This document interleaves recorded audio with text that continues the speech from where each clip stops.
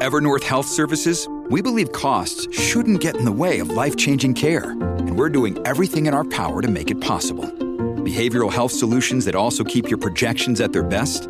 It's possible. Pharmacy benefits that benefit your bottom line? It's possible. Complex specialty care that cares about your ROI? It's possible. Because we're already doing it. All while saving businesses billions. That's Wonder made possible. Learn more at evernorth.com/wonder.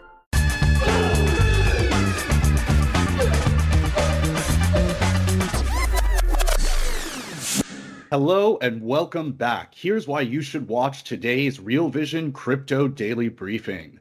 The SEC and Ripple call for an immediate ruling on a long-running crypto dispute. We'll explain why the battle over XRP could have a ripple effect over the wider market.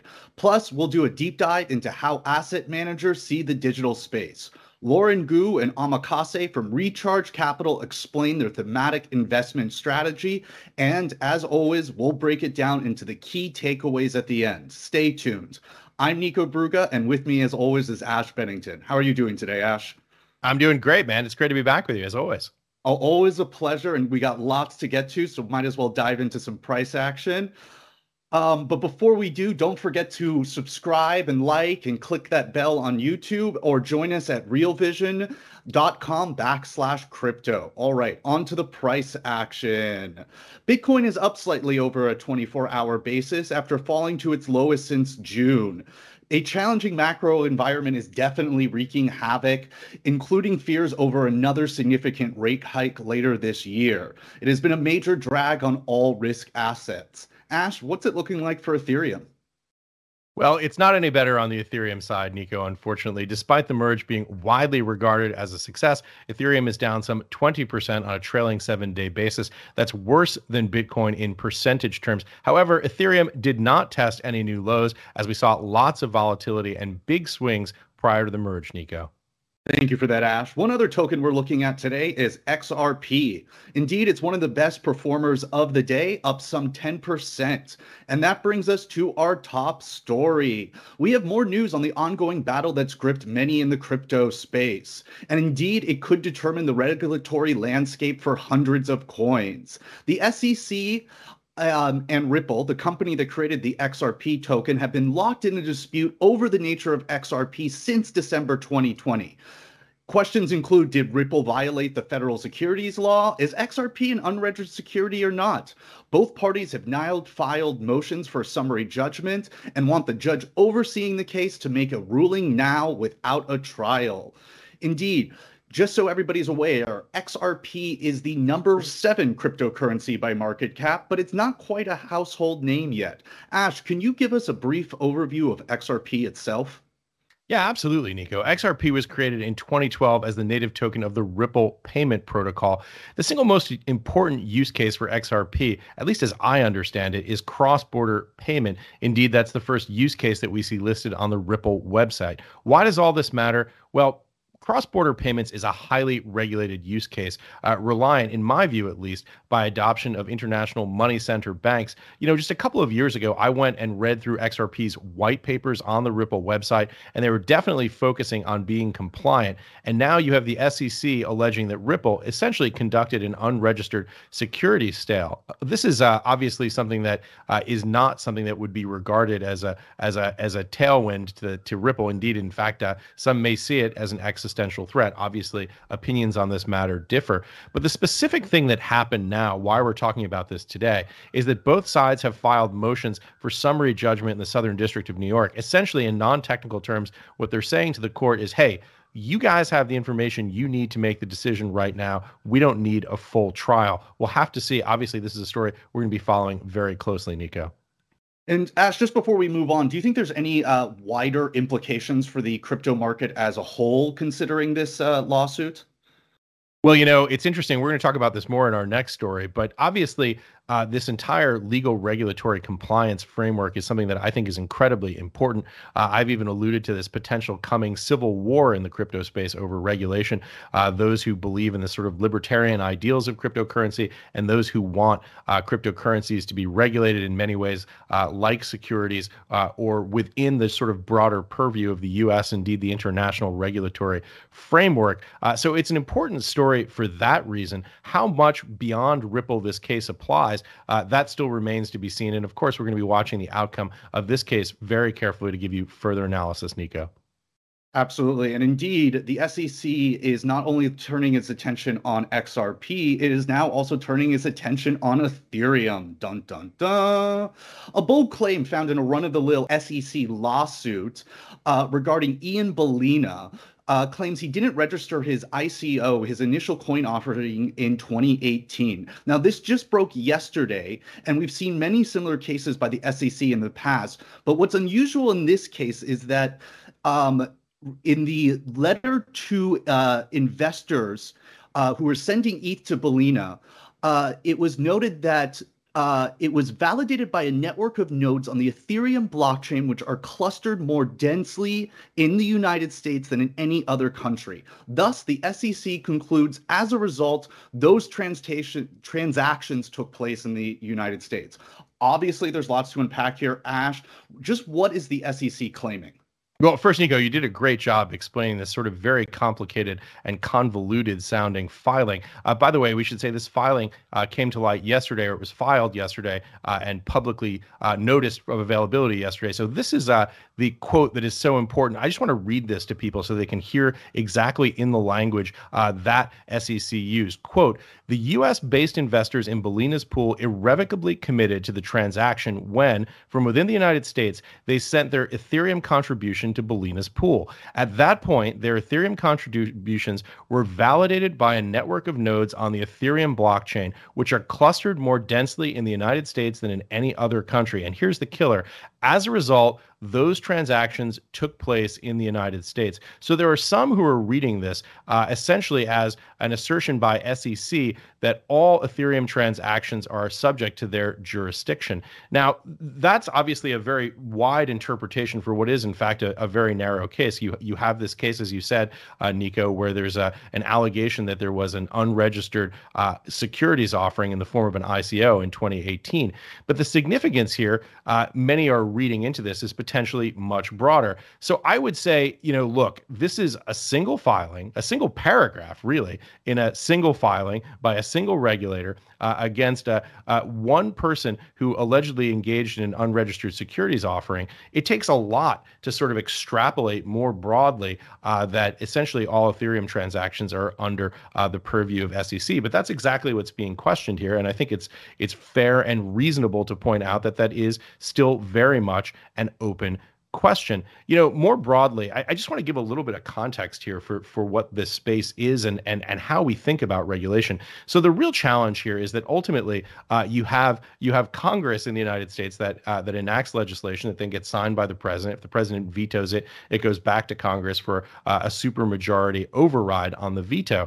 These are effectively organizations that are, at least in the view of the unitary executive theory, which is a thesis about the way that regulators are ultimately responsible to the president of the United States. You have representatives from the president of the United States in the form of these regulatory agencies making these filings here. And this is what they do, right? They file civil suit when they believe that U.S. law has been violated. So this is a really sort of big, obviously complicated, broader story about how we get to the legal, regulatory, and compliance clarity that we need in the United States. To me, it's just still extremely early. Congress has yet to weigh in and pass law on this. There is not the case law in the space. There's not really even the sort of precedents that are well established at the regulatory level, at the regulatory agency level. So there's a lot to happen here, and I think people really need to understand this when they read these stories that sound, potentially as though they're going to resolve these challenges. There's still a lot more to come. And by the way, we should also add Jay Powell, chairman of the Fed, commentary about CBDCs potentially eliminating some of these challenges. It is extremely early on the technology side, which is one of the reasons why it's so hard to get legislation out of Congress about this. These things seem to change month to month, sometimes week to week. Lots of challenges here, Nico. This is part of a much broader story that we're going to be following here intensely on Real Vision because of its impact on this space, Nico. Absolutely. And it isn't just the SEC that is focusing its attention on crypto regulation. It's also the White House now. On Friday, the Biden administration put out its first ever crypto framework for regulation. Key takeaways as per CNBC. They want to focus on eliminating illegal activity in the industry. They want to introduce strict regulations for stablecoins, and they want to point out potential significant benefits of a CBDC, i.e. digital dollar. Ash, lots to unpack here. Why do you think it's noteworthy, and what's the overall message coming from the White House? Well, it's always noteworthy whenever the White House weighs in on anything. I mentioned this unitary executive thesis, this idea that ultimately the president is responsible for regulatory agencies in the form of providing guidance to their heads. This is important because essentially the White House is weighing in and telling Congress the way that they should act to enact regulation that presumably this White House would sign. But again, this is part of a very long sort of process here. Effectively, this is just guidance for those regulators and for Congress to sort of harmonize with the vision that the president has. But again, this is part of a much broader conversation. It is still extremely, extremely early. And when the White House issues this type of guidance, in my view at least, people should not take this to mean that somehow we're going to get regulated clarity on this 2 weeks from Tuesday. Obviously, important to point out on this question and the previous question, I am not a lawyer. This is not legal advice. It's not financial advice. But we're just struggling here, Nico, to get our heads around sort of these momentous sounding stories that keep popping up, sometimes multiple stories per day around these very much open questions about how these things are going to be handled from a legal, regulatory, compliance, and indeed legislative perspective, Nico. Speaking of which, let's hop across the pond where the UK regulator, the Financial Conduct Authority, is speaking out against FTX, saying it's not authorized to offer financial services or products in the UK. Per Bloomberg, though, FTX is pushing back, saying telephone numbers listed in the announcement aren't theirs and that it is most likely scammers impersonating FTX. This is a really interesting one, Ash. What do you make of it all? Yeah, it's kind of a funny story. I don't recall ever seeing a story where essentially a regulator said, "Hey, you guys are conducting business in our state, in our regulatory purview that you shouldn't be. You guys need to pull it." And then the entity comes back and says, "Hey, no, that's not us. That's actually scammers attempting to defraud people using fake phone numbers." It's an interesting one, and I'm sure we're going to follow this story and we'll find out what happened here in the relatively near term. But big picture, the more important takeaway I think from this is if you are in a particular jurisdiction, do your own research, understand who is regulated to do business there and who is not. That's an important point that people need to make, particularly as we talk about on this show, how very early it is in this regulatory regime for digital assets. Really important for people to do their own research, make their own decisions about what's legal and not legal in their own jurisdictions, Nico. Absolutely. When you need mealtime inspiration, it's worth shopping Kroger, where you'll find over 30,000 mouth-watering choices that excite your inner foodie. And no matter what tasty choice you make, you'll enjoy our everyday low prices, plus extra ways to save, like digital coupons worth over $600 each week. You can also save up to $1 off per gallon at the pump with fuel points. More savings and more inspiring flavors make shopping Kroger worth it every time. Kroger, fresh for everyone. Fuel restrictions apply. All right, let's take a quick look at the never-ending story involving Luna and Terra and their founder, Do Kwon. The Financial Times is reporting that South Korean authorities have asked Interpol to issue a red notice against Do Kwon. Authorities are alleging he is not cooperating with the investigation over the $40 billion implosion of Terra USD and Luna. While the South Korean authorities are claiming Do Kwon is on the run, Do Kwon denies this via a tweet, which we'll throw up right here. Now, on to our main segment. As regulators try to catch up with the quickly evolving space, asset managers are trying to figure out how to best invest in it. Recharge Capital describes itself as a multi-strategy investment firm with thematic first investing at its core. Indeed, one of those themes is the digital space. Ash spoke with founding partner of Recharge, Lauren Gu, and its digital asset managing partner, John Lowe, better known as Omakase. Let's begin with Lauren describing their philosophy when it comes to the digital space. Let's take a listen.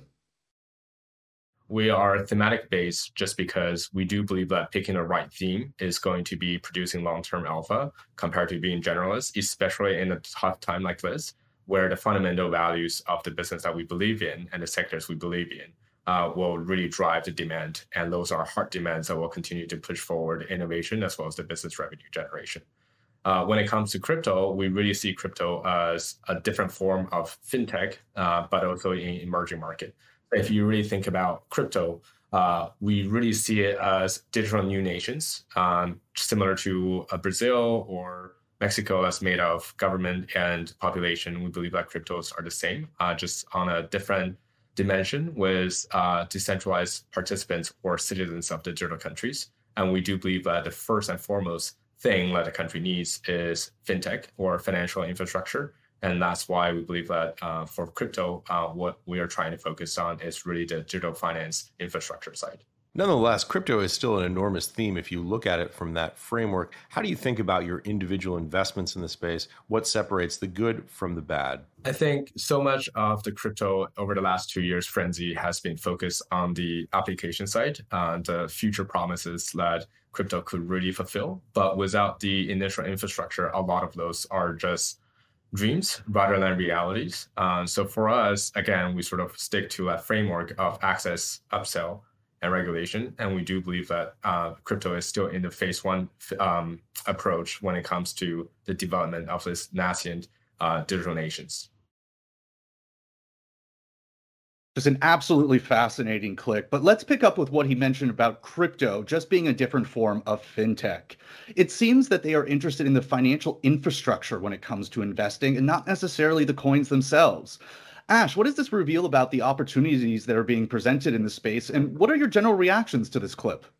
Well, Lauren is basically making the case, as you said, that crypto is a kind of fintech, and they're basically investing, as you say, in the fintech infrastructure beneath cryptocurrency. He goes on to compare them to sovereign states. Now, I suspect regulators within sovereign states might feel a little bit differently about this, but it's an interesting metaphor, and it's an interesting way to think about it. He also compares DeFi to emerging markets. One of the really interesting things about crypto in general is that it's truly global, so it's a good metaphor in that sense. It is, in fact, a global technology.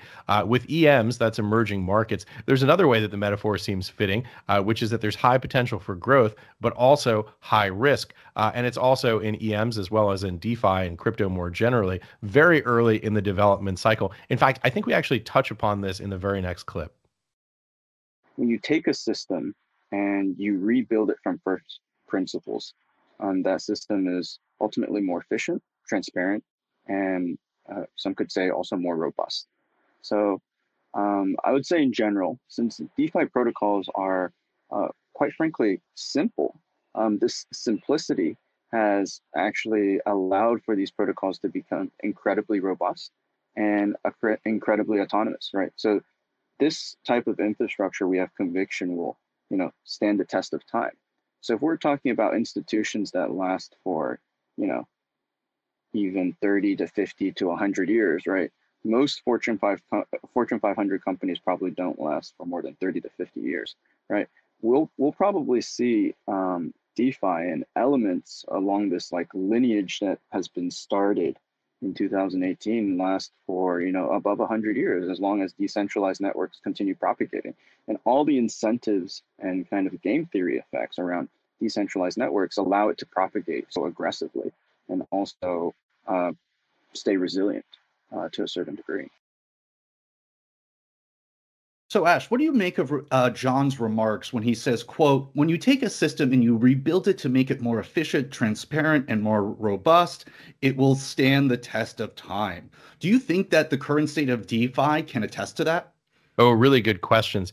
I think I asked the guys, I'm not sure if you saw it in this clip, but I asked them essentially, what is DeFi's unique contribution and what problems does DeFi solve that TradFi does not? And as you say, Omakase started by talking about this idea of first principles, the idea that if you start building something from scratch, you can redesign effectively the core values. And he lists among those core values efficiency, transparency, and robustness. I want to just talk about each one of those in turn because I think it's important. So transparency has certainly been one metric by which the traditional finance system has failed. I'm thinking specifically here back in 2008, interbank lending froze up because banks were essentially afraid to lend to each other because they didn't know what was inside some of the securities, especially the mortgage-backed securities, collateralized loan obligations, CDOs, CDO squared, all these synthetics. So this was a challenge whereby I think the traditional finance system failed to meet the goals that had been, everyone expected of it. We didn't think we'd wind up in this situation with an absence of transparency. Omakase is arguing that DeFi can help solve that. I think that's an important first principle. Switching gears to robustness, on the other hand, Omakase is talking about these systems that could last potentially 100 years. I think there are two challenges right now. The first is security, meaning the technology security. We've talked about this a lot on the show. The hacks we've seen in flash loans, bridge hacks, all types of other exploits that we've seen where people have been able to effectively steal money from these DeFi protocols. That's a significant challenge. And second, the legal, regulatory, compliance, legislative things that we're talking about in this very show. Those are still very much open questions. And because of that, I think that, this is a significant challenge for the space. It is very early to start talking about, in my view, at least 100-year systems. I think that my next question also, unfortunately, isn't in this clip, but I basically excuse me one second. Let me just reference this here correctly. So I think that the question I specifically asked was about the legal, regulatory, and compliance aspects here. But your question, Nico, which is, what do you think of the current state of the DeFi space? Look, I would say today there's certainly not enough evidence to suggest that we have a 100-year system in place for all the reasons that I just mentioned, the security challenges, the legal, regulatory, compliance challenges that we're going to be following, indeed, that we saw in many of the stories that came up today, Nico.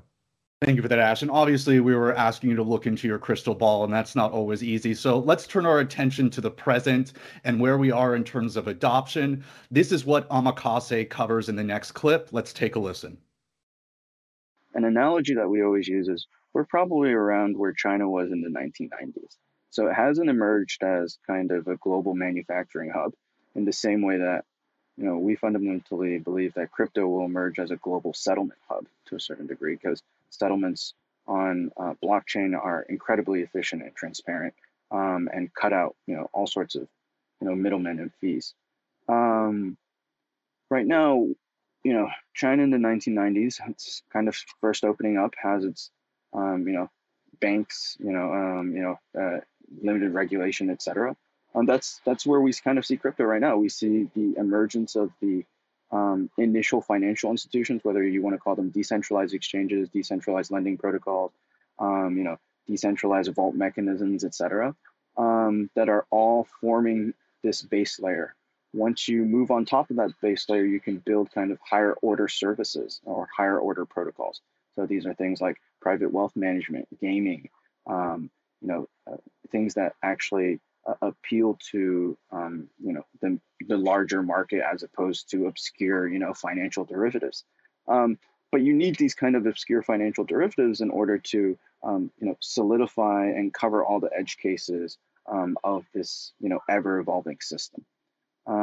So there's going to be incredible use cases for crypto, especially after the merge, after the growth of layer 2 networks, after the growth of application-specific sharding for even more scalability, which has been an incredible pain point to adoption. And in a few years' time, we're going to see incredibly resilient, robust protocols just operate that are more efficient than their fintech or even traditional counterparts in many sense.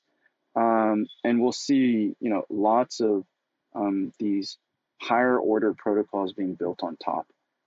So if you want to consider, the metaverse or gaming, and all of those mechanisms for kind of these in-game economies, right? Like DeFi is a very great template of all the, financial institutions you can deploy in those, truly digital nations. And a lot of this infrastructure is currently being built. It's still nascent. And I would say we're still very early in the adoption curve to many degrees. If you look at every, addressable metric, many people, interact with centralized exchanges. They know how to buy crypto. Very few people still interact with on-chain contracts. We expect that number to, grow 10, 20 fold in the next few years as those use cases emerge. I really love this analogy here about how China was in the 1990s when it comes to talking about the digital space adoption curve. Ash, what do you make of that analogy? Well, China in the 1990s was obviously highly volatile, not really transparent, didn't probably have the investor protections that most Westerners are used to, and the markets were not easy to access. So I'm not sure if that's the metaphor he was drawing. I think he's talking about the potential for growth. That's the important point, I think, to take from this, Nico, is that China was rising on a secular basis. And what he's making here is effectively the long-term case about how the layers of infrastructure need to be built out, the need for sharding and scalability enhancements. It's very exciting. There are lots of potential use cases here. I can see why he would sort of draw that metaphor with China, a great deal of potential for growth.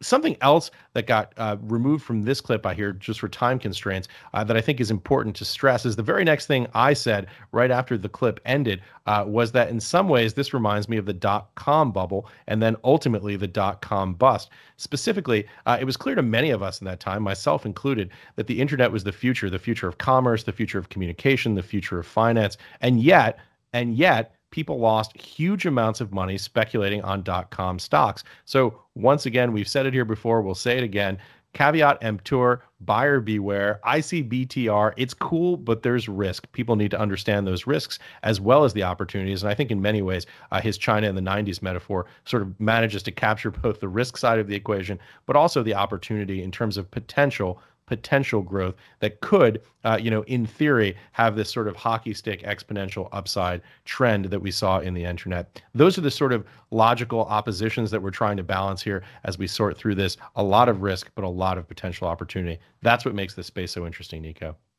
Very well said, Ash. And I just want to make a quick mention to the audience. There's a lot of talk of clips and all of that. Starting in just a couple weeks, every interview that occurs on the Real Vision Crypto Daily Briefing, with the occasional exception, will be live. So no more clips. You're going to get it all live. And we'll have more news on that shortly.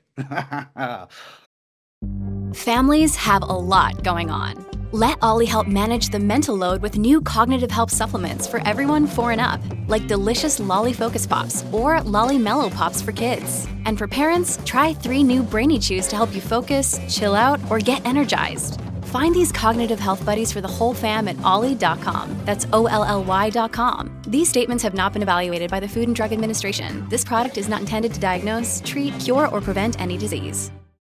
Alrighty, before we wrap out today, let's take a quick listen to how Omakase thinks we can get to mass adoption in the digital asset space. Let's take a look. I would say fundamentally, maybe we're looking at the 2-year window. I would say right now, as Lauren said, crypto is so large that it's becoming intertwined with, the global macro system. And right now it's definitely under the pressures, under macroeconomic pressures. So until those pressures kind of alleviate, crypto will be subject and somewhat intertwined. By every available metric for L1s and L2s, we do see somewhat of a recession going on in terms of number of transactions, number of users, total AUM that's being flipped by different protocols. So it's like, I guess this concept of digital velocity, right, is somewhat slowing down. But we do see a lot of, we're hopeful because we see a lot of infrastructure continuing to be built. We see a lot of new narratives emerging. And this is common because, regardless of whatever bear market, there will always be builders and there will always be people who want to innovate. And there will always be people with the resources to innovate, right? So matching those resources with people who want to innovate, right, is fundamentally the name of the game. I would say, in terms of mass adoption, right, we're seeing a few narratives emerge that, place it around realistically the 2-year mark. So the first one is like UX UI. So transaction, these involve everything from, the base layer to, infrastructure, like caching infrastructure. My common gripe always is that DeFi protocols don't really show the historical APR. All right. I would say that's most likely a caching infrastructure issue that needs to be solved. So there are lots of little things, right? Like wallet UX, how to store private keys, right? We have all sorts of new technologies like MPC style wallets, right? And we also have, from the gaming side of things, also the introduction of like session wallets. So all these new concepts are emerging. I would say probably it would take 2 years for all of these concepts to solidify. And by the time it solidifies, I will say many people won't even know that it's crypto underneath, right? Many people won't even know that the infrastructure is decentralized and incredibly efficient. What people will know is that, from a creator's perspective, creators will now, be incentivized fundamentally to create more, because now a system exists where they can be appropriately awarded for whatever participation they had, right? So, for example, for NFTs, right, we're going to see a lot of, talks about, derivatives and derivative licensing and how you can combine NFTs and how you can kind of solve for a lot of the pain points for kind of distributed royalties in that whole like workflow. My fundamental belief is that if you make people's lives easier, right, they'll just do more things, right? So that's the fundamental shift that crypto will bring, which is whether it's the creator perspective, whether it's the financialization perspective, whether it's the distribution perspective for different artists, etc. This entire infrastructure will make people's lives easier, and they will be more productive as a result. So John there says that he thinks it's 2 years for mass adoption in crypto to kick in. Ash, is that the time frame you're hearing from other experts you've been speaking with? Well, the first thing I would say is that Omakase mentions the macroeconomic headwinds that the space is facing, which we talk about here on Real Vision all the time and on this show more specifically. Nico, I have to be honest, I was extremely impressed that he gave that specific an answer, that he actually said 2 years. I wasn't expecting him to get that specific. To me, that sounds soon, but that's just my gut, not sort of a formal analysis. I think it'd be super cool if he was right on this, but look, I remember something that Dan Moorhead said at SALT, the conference just last week with Raoul. Dan effectively said that the internet isn't just 30 years old, it's more like 50 years old. And it took us 20 years just to get to a browser. Omakase is talking about how crypto may essentially disappear, becoming transparent behind traditional finance sort of UIs, user experience, user interface. He may very well be right about that, but I think that takes a lot of time. It'd be really interesting. Maybe he knows something that I don't. For this 2-year time horizon, but it's certainly an interesting question. And obviously, we're going to be watching it and monitoring it very closely right here, Nico. Absolutely. So let's get those horns blaring, those spotlights swinging, because it's the time for the key takeaways. Here's what I learned today, Ash, from your conversation with Lauren and Omakase from Recharge Capital. Financial infrastructure is just as important to the development of the space as is market cap or any price action related matter. In terms of success of DeFi, John pointed to 3 main components for the infrastructure: efficiency, transparency, and robustness. Lastly, John and Lauren are both very optimistic about the speed of these changes being realized. Omakase, as we saw, compares the space right now to China in the 90s. Early days, but still huge growth potential. But in that, there's also a cautionary note. The space is volatile and a lot of it will fail. He also points out that the significant macro headwinds right now are definitely a factor, but says we're still 2 years away from mass adoption. All right, moving on to the last segment of the show, viewer questions. Our first one comes from Thomas Bartel on YouTube. Ash, do you think winning against XRP might encourage the SEC to go after Ethereum? Boy, that's a really interesting question.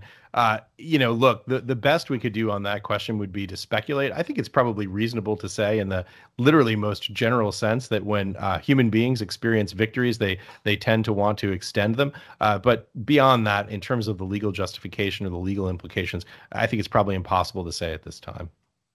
Absolutely. All right. Now on to, this is quite the Twitter handle, Libertarian. They must have gotten into Twitter really early, Ash. Is XRP a crypto? It looks more like an open source blockchain, a sophisticated database, nothing else. Well, that's an interesting question. Libertarian, you're not the first person to raise that question. Specifically, I think folks in the Bitcoin community have made that argument before. Look, there are a lot of different types of digital assets yet. One of the interesting things to me is whenever I've asked people who invest in the space, who are literally putting capital to work in the space, their own capital that they've raised, one of the universal things that is interesting to me is how they never seem to agree on the taxonomy of how these coins are divided. So it is kind of an open question. I would say, for the most part, that each different cryptocurrency, each digital asset strikes a different balance in what's been called the trilemma, I think, by ultimately Bitcoin, the trilemma created by Vitalik Buterin, which is this trade-off between scalability, security, and decentralization. XRP obviously strikes a very different balance on that than, for example, Ethereum or Bitcoin. Especially folks in that space have asked that question. I guess the short answer is it depends who you ask, but there are a lot of sort of variables here that we're looking at in order to try and make that determination, Libertarian. Awesome. All right. Now on to our final question of the day, and this is from our extraordinary intern, Maximus. If we see Ripple win, is this bullish for the crypto space overall or just Ripple? Boy, that's a great question, but so incredibly speculative. We've talked about it on the show before, just how early it is in the space. It would certainly be bullish for Ripple to settle this. I guess the question would then be to figure out what you could extrapolate from that ruling and whether SEC would then continue to challenge it, whether there would be appeals in the case, whether they would continue to file more lawsuits, and ultimately some of the broader big picture questions that I mentioned earlier, which is, does Congress enact legislation? What's the rulings from the courts? Just again, very early. I think, if you wanted to take a guess, you could say it's probably more bullish than bearish if there were a favorable ruling in terms of XRP. But beyond that, really what we're just talking about is in the domain of speculation here, Maximus.